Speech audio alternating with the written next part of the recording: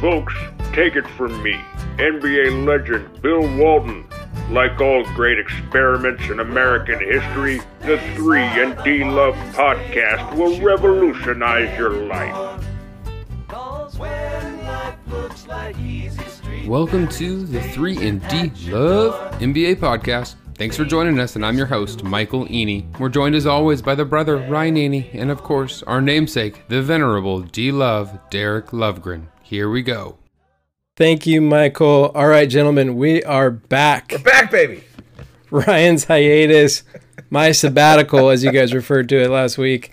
We all need an off season, except for you, Michael. There is no off season for you.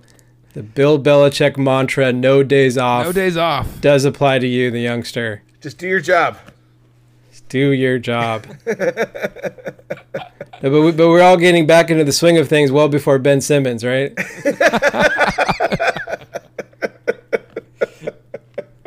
You think Belichick can speak some sense into Simmons? Belichick's trying to figure out how to stop Tom Brady next week. He's got his hands full. Does have his hands full. Yeah, in my time where I realized, I think we're the Nets' big three. I think D-Love and I have spent more time away than Michael, so that makes him Durant. And I think you're Harden, D-Love. You went as hard as you could, as long as you could, and then you had to take some time to take a little time, take a break. And I'm Kyrie. You don't know if I'm showing up 1 week to the next. What am I doing? What's going on? Have I done my I got my vaccination or not? No one knows what's going on. It's just total wild card. Hey, I was listening to Kent Bazemore. The NBA channel was featuring the Lakers training camp, and Bazemore was talking about how all the Lakers, they know their body very well. So they know how to listen to their body. They know when to push their body, when to rest their body. Well, they're all old guys, Bazemore. They've been in the league a long time. Yes, they've learned how to listen to their bodies, and they need extra special care. So, yes, you and I are in that demographic, Ryan. You can't, yes. It's like the old guy at the gym extolling the value of stretching to the 22-year-old. You'll understand in about a decade, Michael. I also realized when I was away that my job, you guys, is to push and challenge you every night to be the best podcasters you can. Number one job. You guys are both amazing podcasters. You're one-of-a-kind podcasters. And my job is to push you every night, challenge you, never let you settle for not being the best. And I'm going to be here every podcast reminding you of who you're supposed to be. Welcome back, Ryan. Here you go. Welcome back. See, I don't know. I like the Greg Popovich approach where you have to understand each personality. You know, LaMarcus Aldridge was sensitive. So you have to be delicate, you don't want to hurt his feelings too much. I'm very sensitive, so keep that in mind. But, guys, we got 3 weeks to go before the season starts. And I think everybody who has an NBA podcast right now, they're all asking these, like, what is the burning questions for the season? Give me 10, yes. 5, 10, 15, 20 burning questions. So we are going to come at things from a little bit of a different angle here. We are going to ask the non-burning but uniquely interesting questions. So we're going to kind of come at kind of a backdoor angle here. So we're going to hit on some of the topics, but we're going to ask the questions that no one else is asking on a podcast. Now, it's important for me to set this up that for the audience that you guys do not know what these questions are, except for the one example that I gave you. I gave you one of the questions. Okay, Kyrie, we covered it in shoot around. I know you weren't there, but we D and I got on the same page. So, because we want the spontaneous reactions here. Sounds good. Kyrie's ready. The questions are going to be, there's going to be 3 answers, and it's subjective.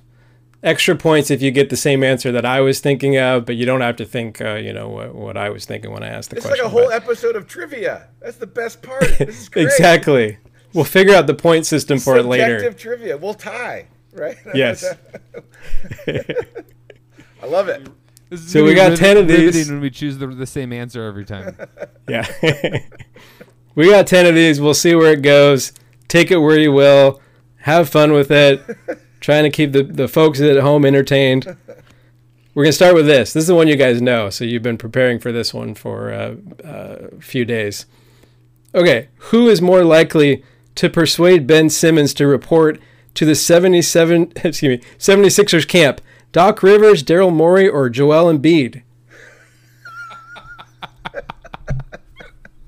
Is there D? None of the above. Sorry, D. That's a great question, but no, we are not accepting D. None of the above. Oh, certainly. I mean, Simmons reporting to camp.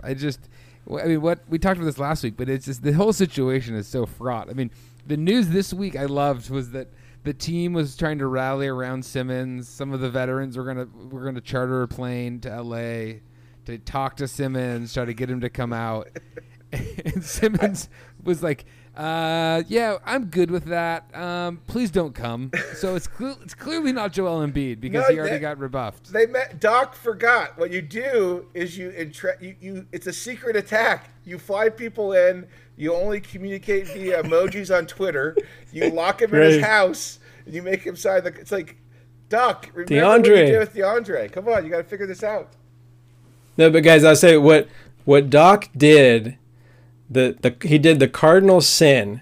I think it was Del Harris that said this. He said, I want the organization who I work for, they support me 100% until the day that they fire me, or if you're a player, until the day that they cut you. So when Rivers was asked last year, can you win a championship with Ben Simmons?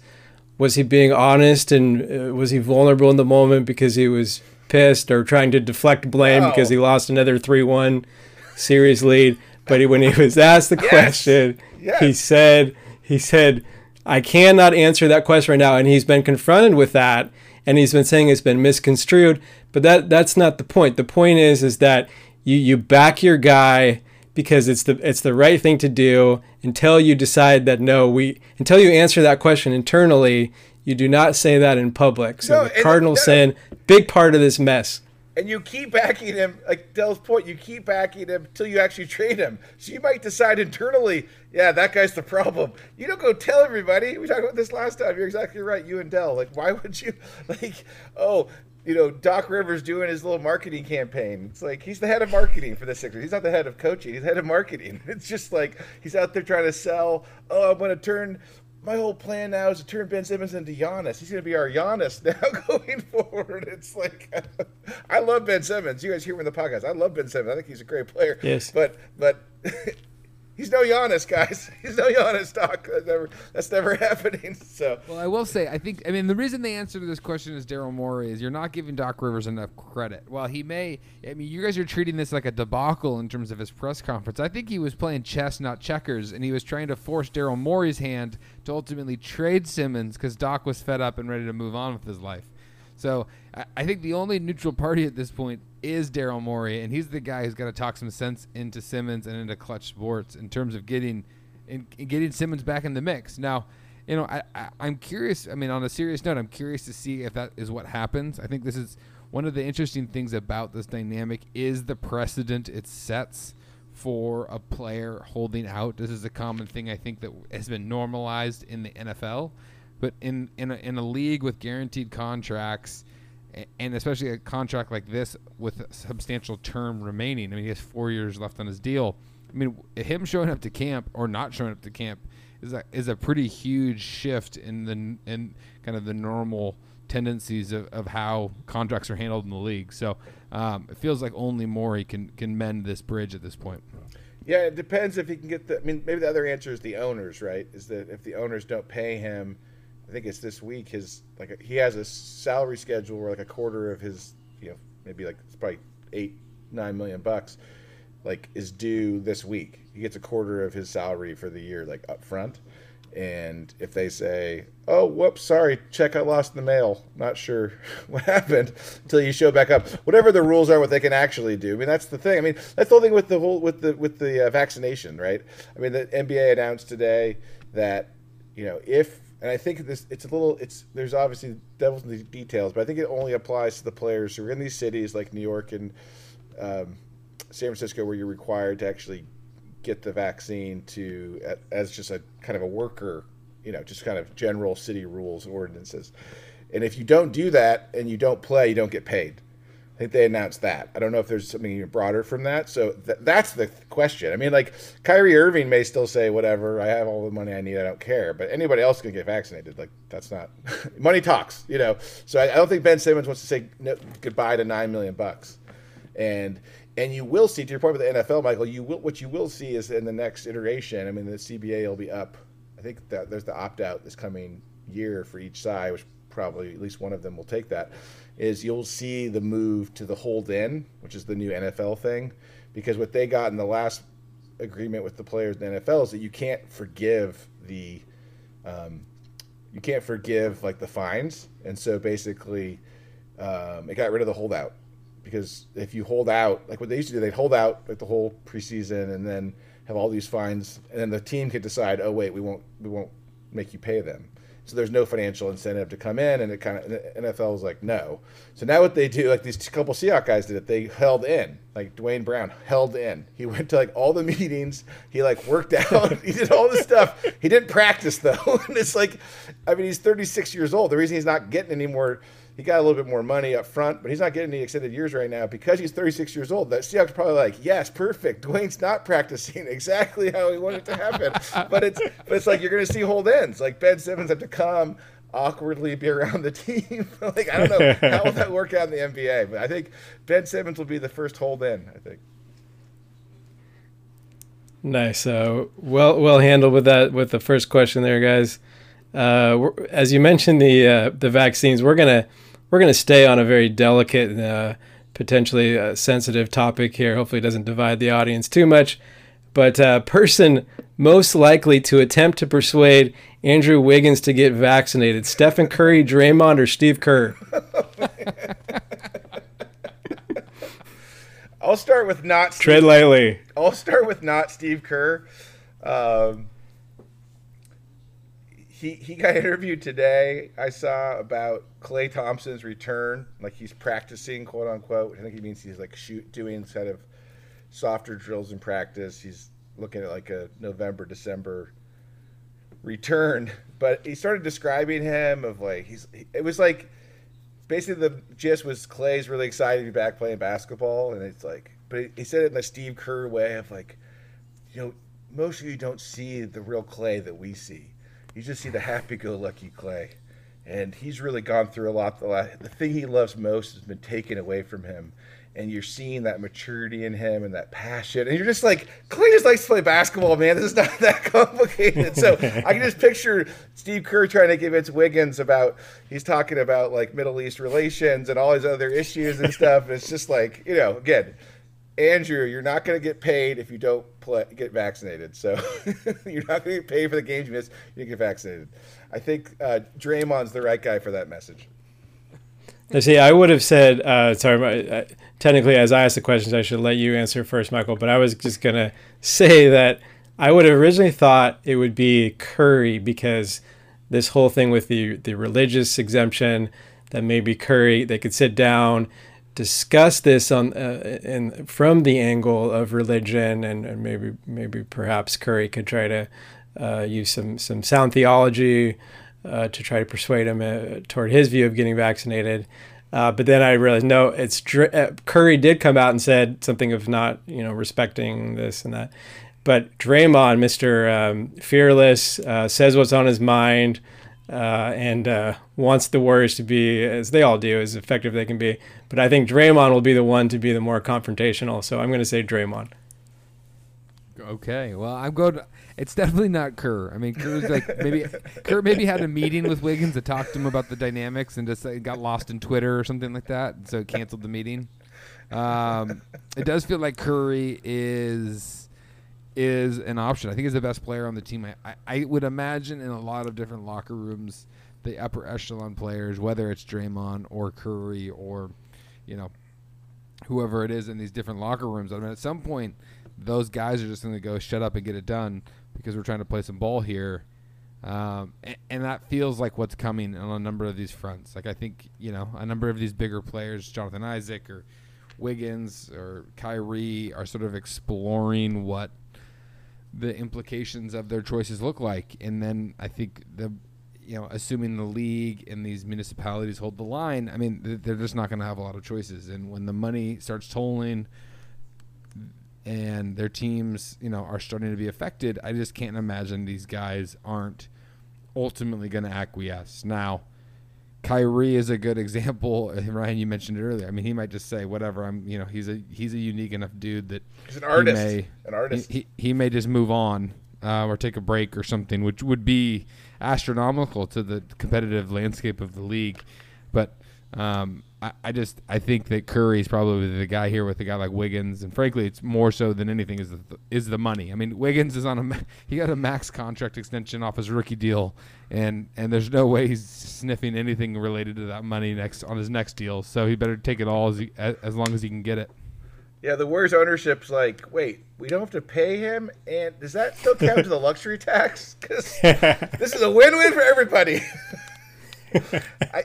All I know though, whoever of the three goes in the room with Wiggins and tries to talk to him about his choice here, they better hope he's not as good an argument as Jonathan Isaac. I don't know if anyone saw his interview. His response to it was incredibly powerful.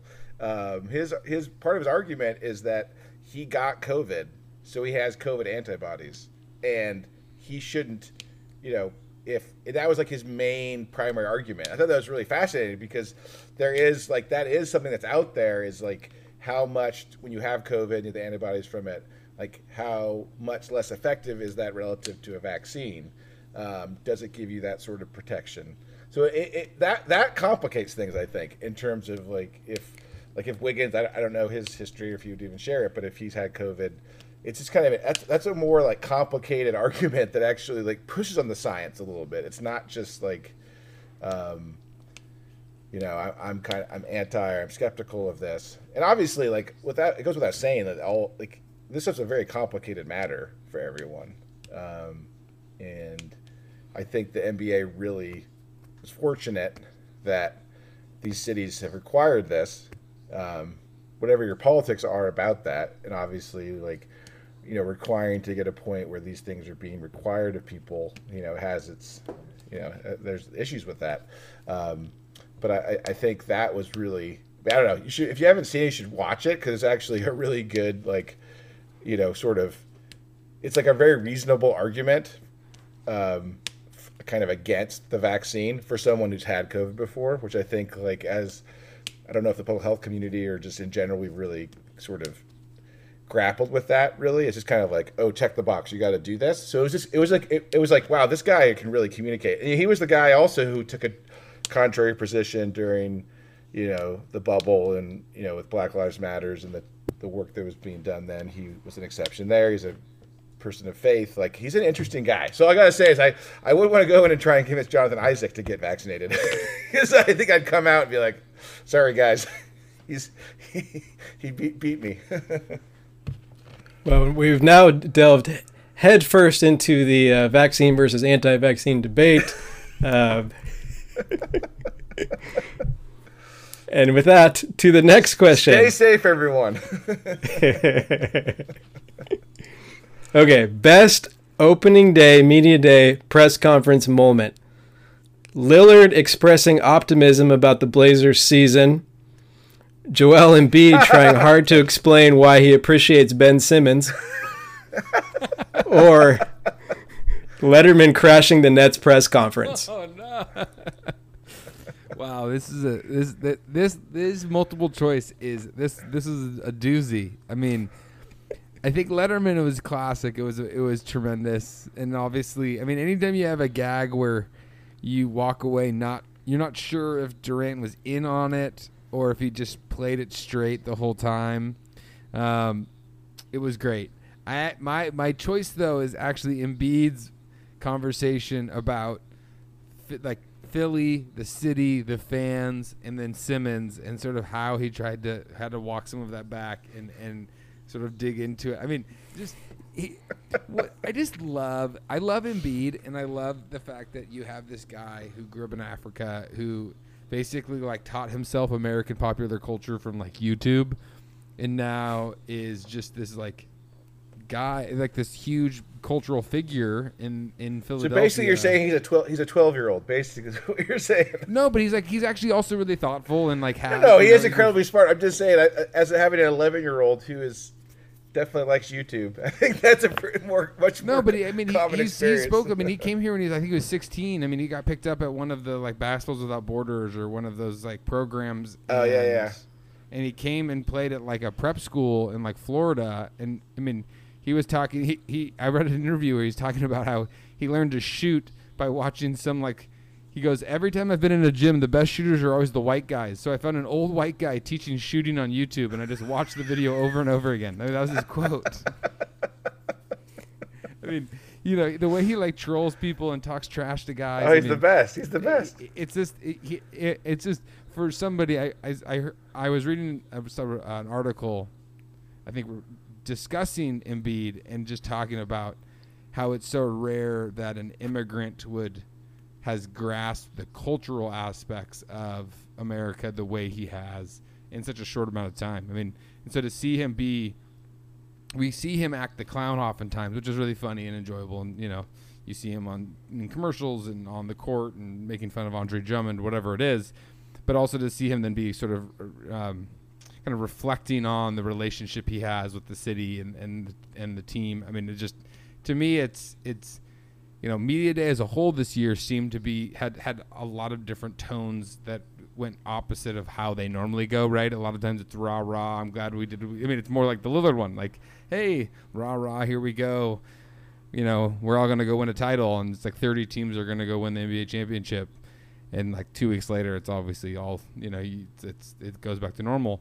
But it felt like this year was a bit different, and Embiid was one of those for me. Yeah, the Letterman thing. I mean, was Durant in on that? Did anyone reading about that? It's sort of seemed like. I'll let you finish your answer, and then I will comment on that. Okay. I'll hold that. Okay, I want to hear our Letterman whisperer. D Love, give us your take on that. Yeah, I mean, it was so random out of nowhere.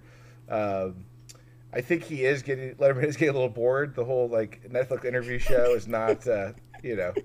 The big beard in the interview show is not really scratching him where he itches. I'm reading a Letterman biography slowly, fitfully, and I'm sort of at the part right where late night gets started. And it's interesting because one of the guys in there, one of the writers at that early the show started, he made the argument. His quote was that, you know, Letterman just wanted to be Carson, actually, and it was Meryl Marco, who was his then girlfriend and the producer of the show and co-creator of the show with him, who had kind of the like, she was the one who actually got him going out and doing stuff like that. Like that was like one of her contributions to the show. And a big part of the book is just showing how like that creative partnership was like so powerful. Obviously with Letterman being, you know, the sort of upfront, you know, and taking that and running with it and doing what he did with it. So it's just fun to see him back out there. Well, I would say, I think I may have read that biography too. Definitely recommend any Letterman reading because we found out that the younger generation doesn't know who he is. So please, you know. But while I appreciate, first of all, that Lillard showed up to camp, that was the first start. He's holding in, Derek. I don't know if you heard. Well played, touche. Nicely done. How does he have more leverage than Ben Simmons? I mean, they have the same amount of years left in their contract, right? I mean, I know he's been nice to Portland, and it's like the city worships him. I know, but do you owe him? I don't understand though, because you worship, but they owe him something for that. Like, isn't it what John Hamm said on Mad Men? That's what the money's for. he's making a lot of money. I don't know. It's just interesting to think about. It's like, oh well, we have to do it. Like Ben Simmons is like, no, he's a jerk. So we're gonna not let him get out of his contract. But Lillard was so nice, and he like, you know, he raps about Portland. I don't know. It's just I know he's the greatest guy ever. I'm not trying to like undersell how great he is, but it's just kind of like, I don't know. It's business, man. It's business. Yeah, no. Point taken. But I have to say, I loved everything about the Letterman thing. I loved every question, all the nuances to it. I love Durant's reaction. I love that very few people were laughing, and that people then on Twitter were like, "Who is Letterman?" and "What was this guy doing?" People who didn't know who it was. I think literally reporters in the room might have been confused that it was I mean, half the guys that write at The Athletic are probably in their 20s and don't totally understand what was happening. Yeah, and and he Can was I just. borrow your notebook? So I thought it was vintage Letterman. I have heard that I think Durant might be a guest actually on the Netflix show coming up this season. So I think he was in on the bit to answer your question, Ryan. And Letterman did break him at the end when he asked him about playing the Pelicans. Does it make you want to giggle? He cracked right there. So I think that was probably the sign that he was in on it. It was so perfect though. I mean, that exchange, the end of that exchange, where Durant just says, "That's enough, Dave," and he says, "Okay, I'll wrap it up." And then he just asked him about giggling about the Pelicans. Absolutely killed me. It was great, and I think it was a little bit of a tribute to Norm, because it was very Norm Macdonald-esque to do something that is funny, and there's people out there that will think it's hilarious, even if 80% of people don't. Which I actually think most people, I mean, by and large, people thought it was funny. But there was an old.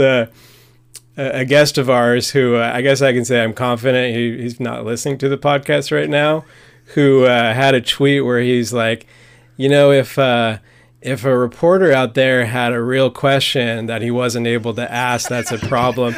And I'm sorry, but we got to stop everything right there, because these are not the most riveting questions, as we know. And we know Durant hates 90% of the questions that are coming in, and is just going to be cantankerous to most of them. So we all need a little more Letterman in our places of work, I think. So, but I have to use this opportunity to tell a very quick Letterman story. The closest one to me, which is my wife's cousin's husband lives in New York. Wife's cousin. Okay, got it. Yep. I think I told you this one, Ryan, years ago. But after Letterman retired, and he started growing out the Santa Claus beard. And so the cousin's husband's name's Zach, and he was riding the subway, and it was crowded, and he looked right to his left, and Letterman was there with the beard and a hat. Yes. And so he decided to muster up the courage to turn to him, and he said, "Do you think people won't recognize you with that beard?" And the important part of the punchline here is that Zach himself had a beard at the time. Okay. And Letterman, without missing a beat, said, "Hey, it works for you. I don't know who you are."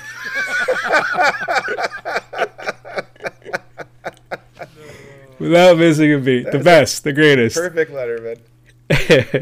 Well, speaking of, I love the point about Norm, because it feels like a Norm joke, and obviously, losing Norm Macdonald is definitely a hard thing for the 3 and D Love podcast. I was curious, D Love, what your thoughts were about just talking about Letterman and Norm Macdonald's relationship, because I was going back and looking at stuff, and obviously, he was the last comic on the CBS show, and it's just the idea of how he viewed Letterman and their relationship. I was curious to hear your thoughts about that, because it came up recently. I was listening to another podcast, and it was saying, "Oh, Letterman, he's got a lot of issues, basically, which he does, but then he's still like, he and Norm had a special relationship." So I was curious what your thoughts were about that.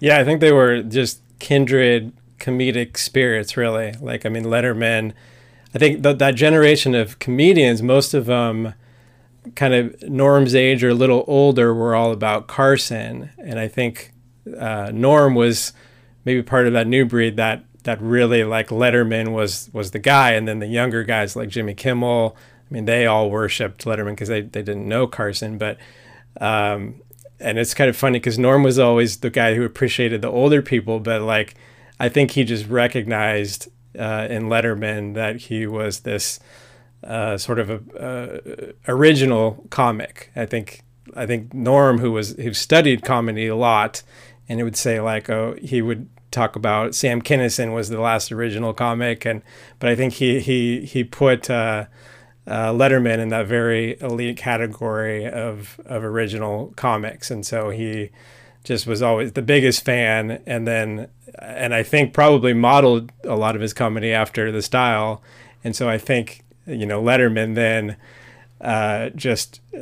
also gravitated toward Norm. And I think it's a thing with like Conan, Letterman, even Leno, like they all love Norm. Like if you watch those interviews, it was just, they never laughed harder. It was like probably Letterman and Chris Farley, I've never seen make those guys all laugh harder. So those are the two that stand out. So I think when you have that thing where over history and the guy gets you laughing from the gut, right? You just connect with him and you're drawn to him. So definitely, kindred spirits on that. Does that answer your question? Yeah, that's great. And I did see, like, I was just kind of digging in. I know you've been on Norm from like early days, like just right after he left SNL.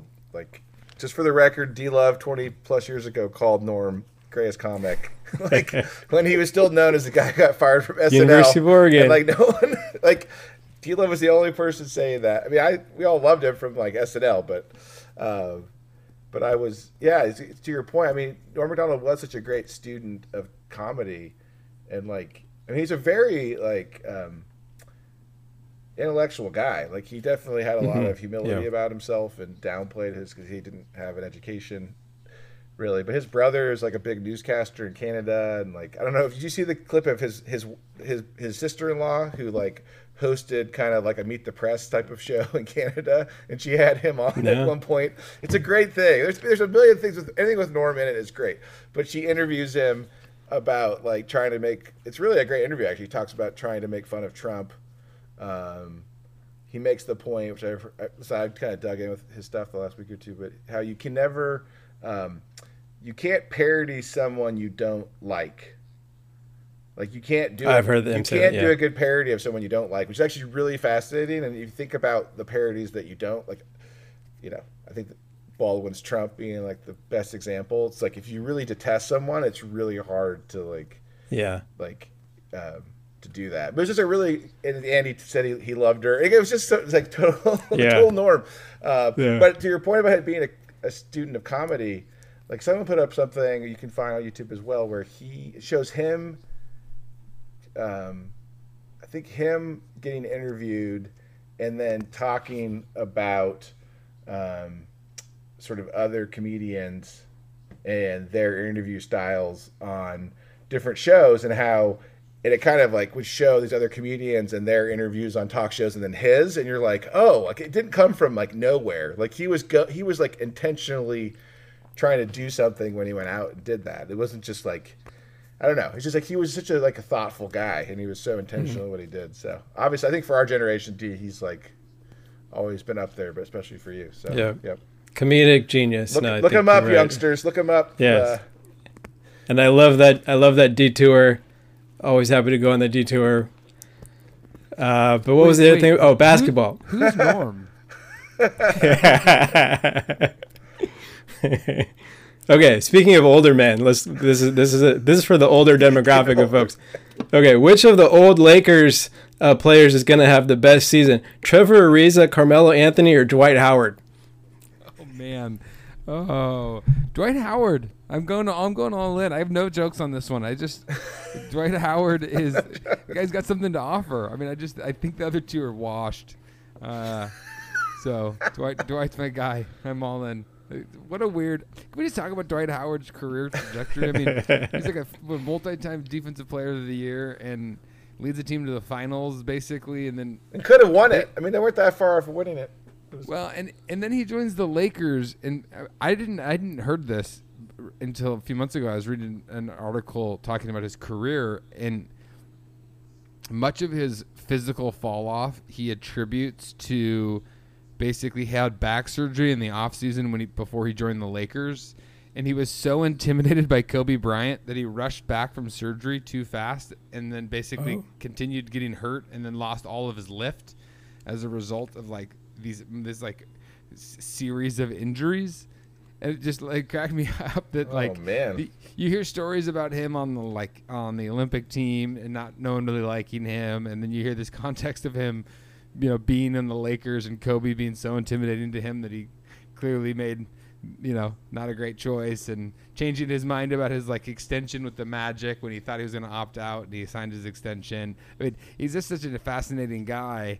I mean, he basically was like a pariah in the league over a matter of 3 or 4 years, and then all of a sudden he wins a title with the Lakers. Goes to Philly last year and now is back with the Lakers. I mean, it's a fascinating trajectory for a player who was sort of in the upper echelon for a lot of years, right? Until and now is having a bit of a renaissance later in his career. So, Dwight, here we go. I'll go with Melo. Just stand in the corner, hit threes. I mean, basically do what you did with the Blazers, but with better players. I think that seems like a good deal. I have no idea who he's going to guard. I mean, the Lakers didn't get Enes Kanter, so I mean that really that make it a little easier for Carmelo to play. But they need shooting, especially when Westbrook plays. So I'll go with Melo. Who you got, D? Well, I say Carmelo too. I can't say Ariza because I've held it against him because when he chose his kid over the Blazers in the bubble, I haven't quite forgiven him for that. But I think Carmelo's got some life in him still. Why do you think Carmelo only joined forces with LeBron now? What do you think the dynamic is? Because he's had... Well, no one wanted Carmelo forever. He was just trying to get back in the league. I know. I mean, the league changing definitely helped him, right? Where it's just, if you can shoot, there's a place for you, as Coach Ken Harris at one point said. It's definitely true of the NBA now. So it's just funny that they didn't, it wasn't 3 years ago. It was hey, Melo, come join me.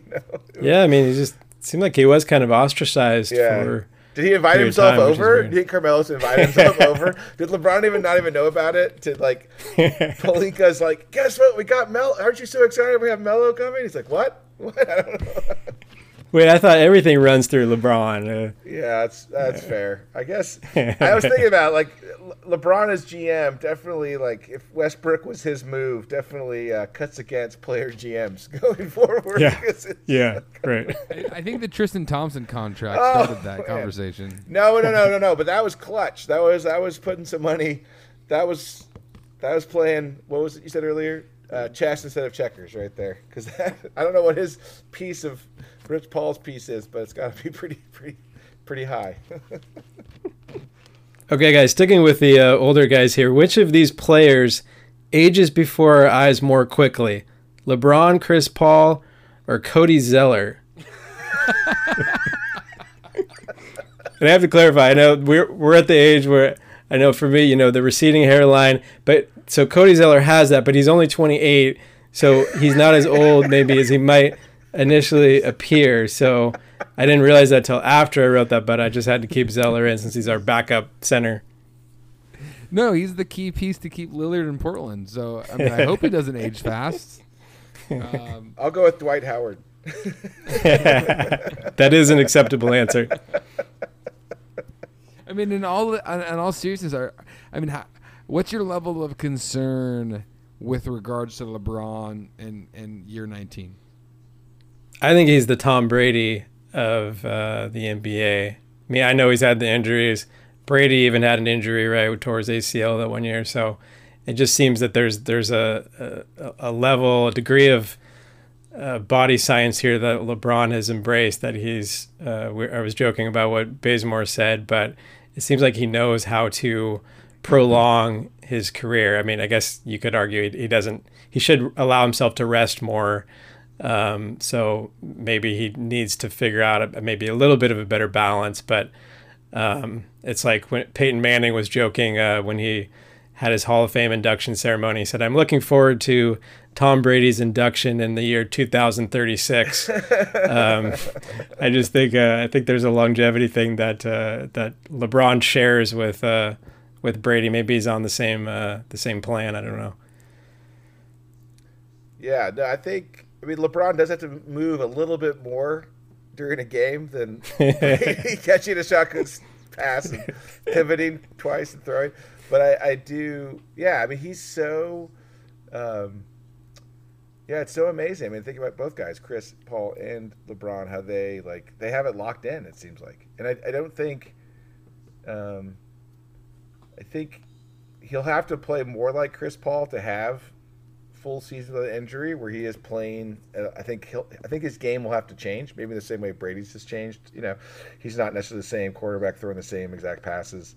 But I think if he can do that, and if he can play 70 games, it's a win, right?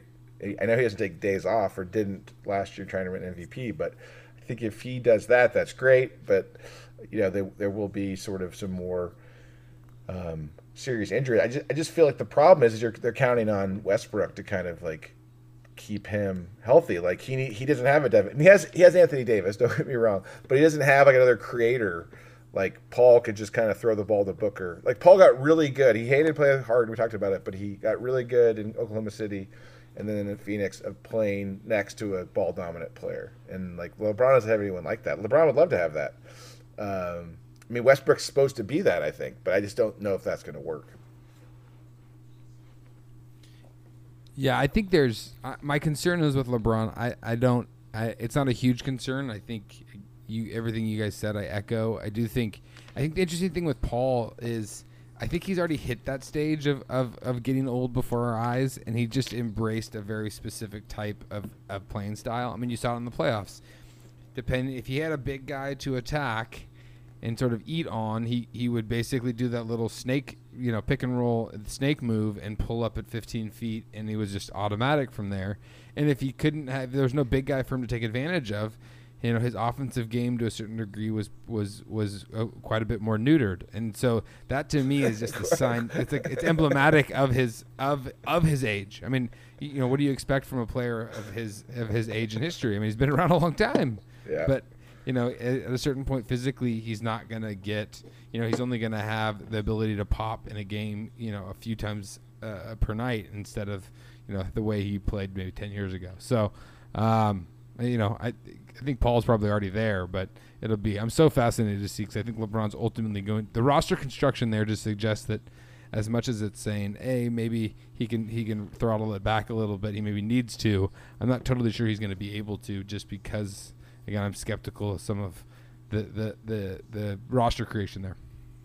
That's a great point about Paul though, because he does play now like kind of the really good like 40-something point guard in a pickup game, like the guy that exactly. And like it's like if that person has all they need is someone who can set a screen at the top of the key, and it doesn't matter if that player's good or not. It's just like, just kind of give me a pick and then just go, and it's just like into the pull up. It's so true. It's just like, but if like you play a bunch of that person just dominates the cold to the court, and then they play a team with like 420 or 20 somethings that are all athletic who just kind of like get up and switch and just play defense. It's like they get swamped 11-0. You're like, what happened?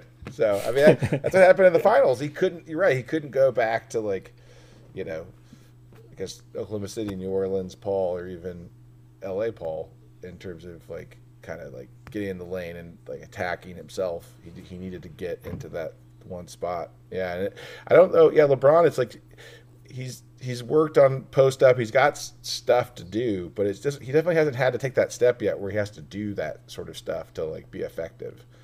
He definitely hasn't gotten to the point where like Magic was when he came back for that short period of time where it's like, oh, you're a power forward now.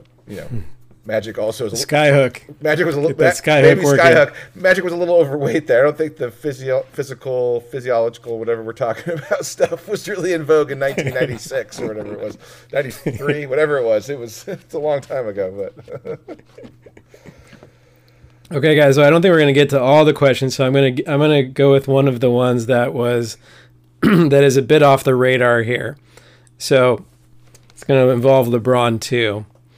I'm going to ask you, which biography of these three players would you most want to read if you had to choose one? And this is like, presidential biographies where they're not written till like, 15, 20 years after they're out of office. So when these guys retire, so again, 2040 when LeBron retires, 20 years after that. But LeBron when their careers are all said and done. He'll release his text messages. Everything will be out in his library. Yes. Okay.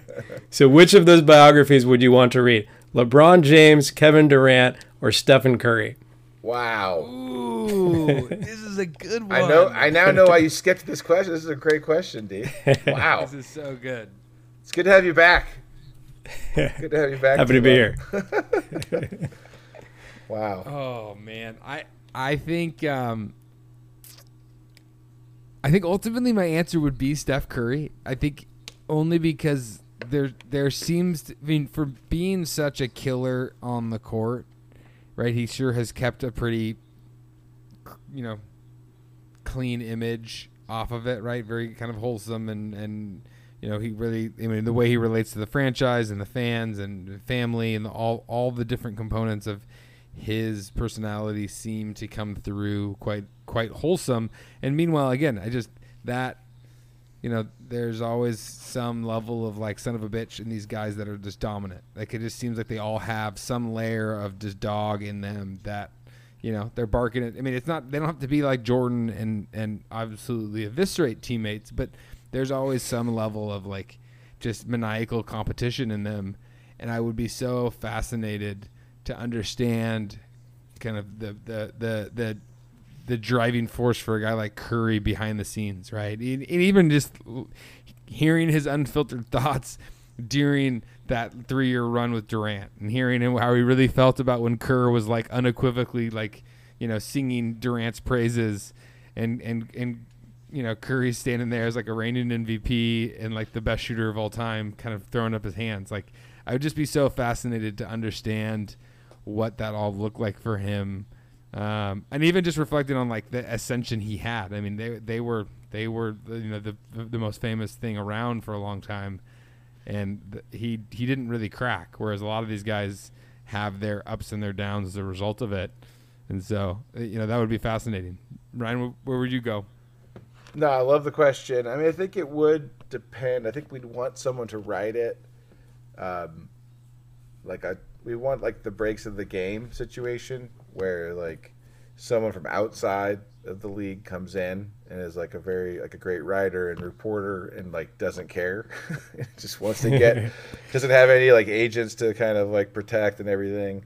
Because I would love like an unfiltered bio of LeBron by Adrian Wojnarowski would be like amazing, but it would never happen because 10 years ago he was like trashing LeBron like in his little like columns he wrote when he was still breaking news for Yahoo Sports, and then like he doesn't do that stuff anymore. He kind of moved away from it and he kind of got back in the LeBron's good graces, and so it's like no one in that world can really like write the book that we want to have written. But if you could find someone, I think for me it'd still be LeBron. But to Michael's good point, I mean, if Curry, if it was like unvarnished, like with Curry, I think that'd be really good. I just have been reading the Marcus Thompson bio of Steph Curry for like a year.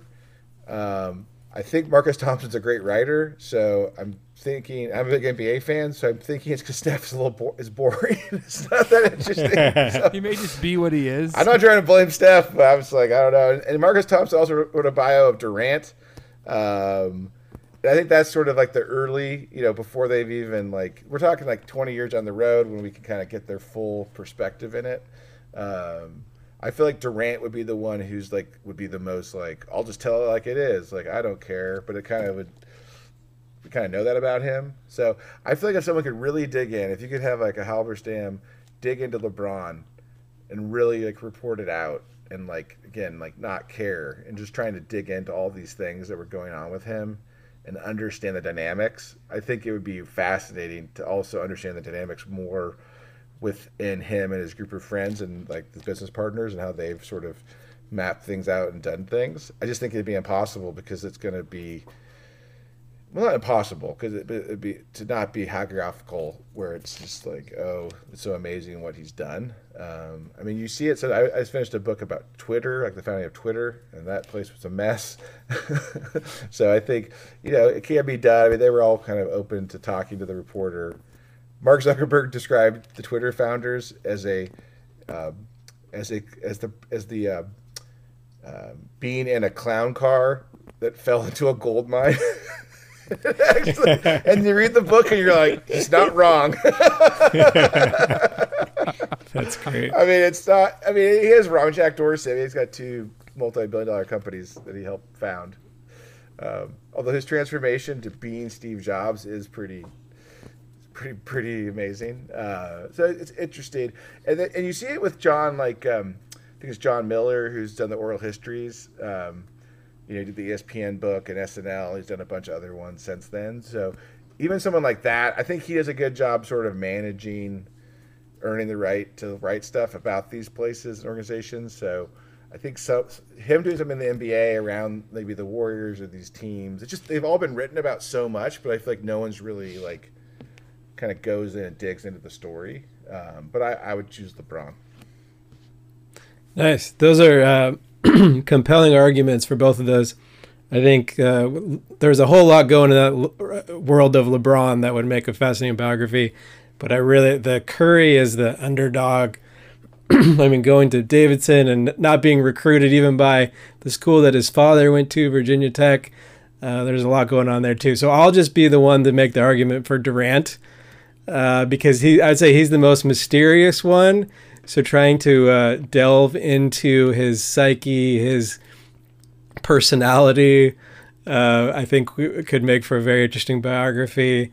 There would probably have to be like a chapter titled "The Loss of Innocence," because when Durant was this happy-go-lucky kid, and now we see him as this cantankerous star. I think that might be the title of the book, Derek. It might be the title. Yeah, good, touche. That's the most fascinating part of his entire story to me is just how he's evolved. I mean, he was like, a faith-oriented person engaged to like a WNBA player, and they had like, met in their like college ministry or at UT, I think. I mean, there's like all these different pieces around the puzzle, and then at some point, it's just like there's like this. He met Rich Kleiman, and everything else went downhill after that. I mean, that's the part I want to know. Is like, yeah. I mean, I want a chapter titled Svengali. That's what I want, because it's like, how did Rich Kleiman? I mean, he was working for Rock Nation, working for Jay-Z.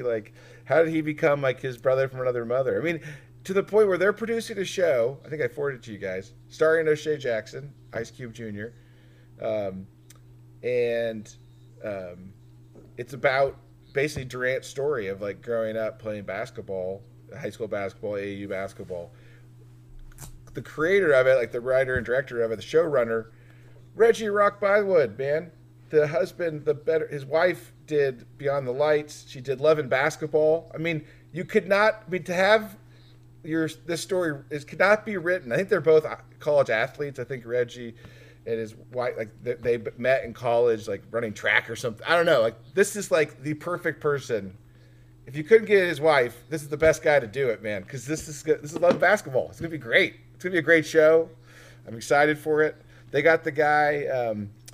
He wrote the book. He was an SI guy, George Doorman. He wrote a book about AAU basketball. Like he's a consultant on it. I mean, it's going to be great. It's on Disney Plus. After my free year, I dropped it. I might have to get it back. Ted Lasso season 2 hasn't dragged me back in yet. I'm hearing mixed reactions. I kind of want to leave Lasso season 1 just alone on its own. Leave on the high note. Nothing else. I'm worried. Is this going to be Godfather Part 2 or Part 3? It's kind of trending towards Part 3 from what I'm seeing. I saw the first episode. They kept tying games. That was funny. The last episode of the first season, but first season was perfect television. But this might bring me back in. So, Rich Kleiman, man, how'd you do it, buddy? I want a book on Rich Kleiman. I just want to know how he did there this. There we go. It's just like his right-hand guy. It's not even his right-hand guy. It's like, I mean, at least with LeBron, it's like really talented guys who were his buddies at some point, or like he connected with him when he was very young. Like it wasn't like, to Michael's point, I don't think Rich Kleiman got with Durant till 5-10 years ago. It wasn't like it was like he came out that way. So I do feel like that transition in his life is interesting, and I think so. You're making a good argument. I'm kind of leaning. I mean, read the Marcus Thompson book before you guys vote for Curry. Okay, let's make that the table stakes to have Curry be the choice. But Durant, the table stakes is if you can finish it. Yeah, and then read the Durant book to see if it's Durant's it too. I am wondering though. You made a good point there, Ryan. Maybe I should have prefaced it in saying, well, the late great David Halberstam. Let's say, just use our imaginations and say that all 3 biographies are written by him. Yes. So we know exactly what we're going to get. Done. Yeah. Get it Would going. that change your answer? Although his Belichick book, I mean, it was like kind of a shorter book. It was towards the end of his career, I think, end of his life, actually. Definitely was not Breaks the Game level. No. And the Jordan book was like, it was overlapping. But Breaks the Game was like him at peak of his powers. Like, it's like, the best and the brightest. I just wrote the best and the brightest. I won a Pulitzer. What am I going to go do next? I'll write the NBA. It's like, what? I don't know. I mean, who could write that book now, though? I mean, you'd sort of think Michael Lewis, but that's not really his thing. His thing is to like dig in and kind of dig into a story, like get all the dirt. I mean, we're looking for dirt here. Maybe not that dirt, but like the real story, like what happened, what's going through these guys' heads in these situations, what they went through. I mean, Durant's going to do what Durant's going to do is he's going to do the best athlete NBA memoir of like his era, 100%. It'll be like Andre Agassi, like open. It'll be like, it'll be co-authored with Rich Kleinman for some reason, but it'll probably be like and Letterman writes the foreword. Yeah. Or he'll write like Norm's memoir. It'll be what's true, what's not. No one really knows. Yeah. So. Yeah, it'll be very mysterious. Yeah, that's great. Well, we didn't get to all of them, guys, but maybe we'll tease the audience a little bit. Maybe we'll touch on this. We have our big preview, which is one of our signature things, of course, is a predictions league. Obviously, we are getting close to that, so whether it'll be next week or the week after, again, this is where we do things like predict the Wizards will get in as the 8th seed, and then I'll predict the Hawks will be a little better. These great moments of our podcast. All in on the Wiz. We're all looking forward to that. But our apologies to Kevin Durant, Stephen Curry, LeBron James. We didn't have any time to talk to them personally about their biographies that are coming out. And there's no trivia until the season starts. I'm sorry if you were looking forward to that. That's all the time we have for today. Thanks for joining us at the 3&D Love NBA podcast. We'll be back next time, but until then, remember, throw it down, big man. This isn't just a great podcast, it's a triumph of the human spirit.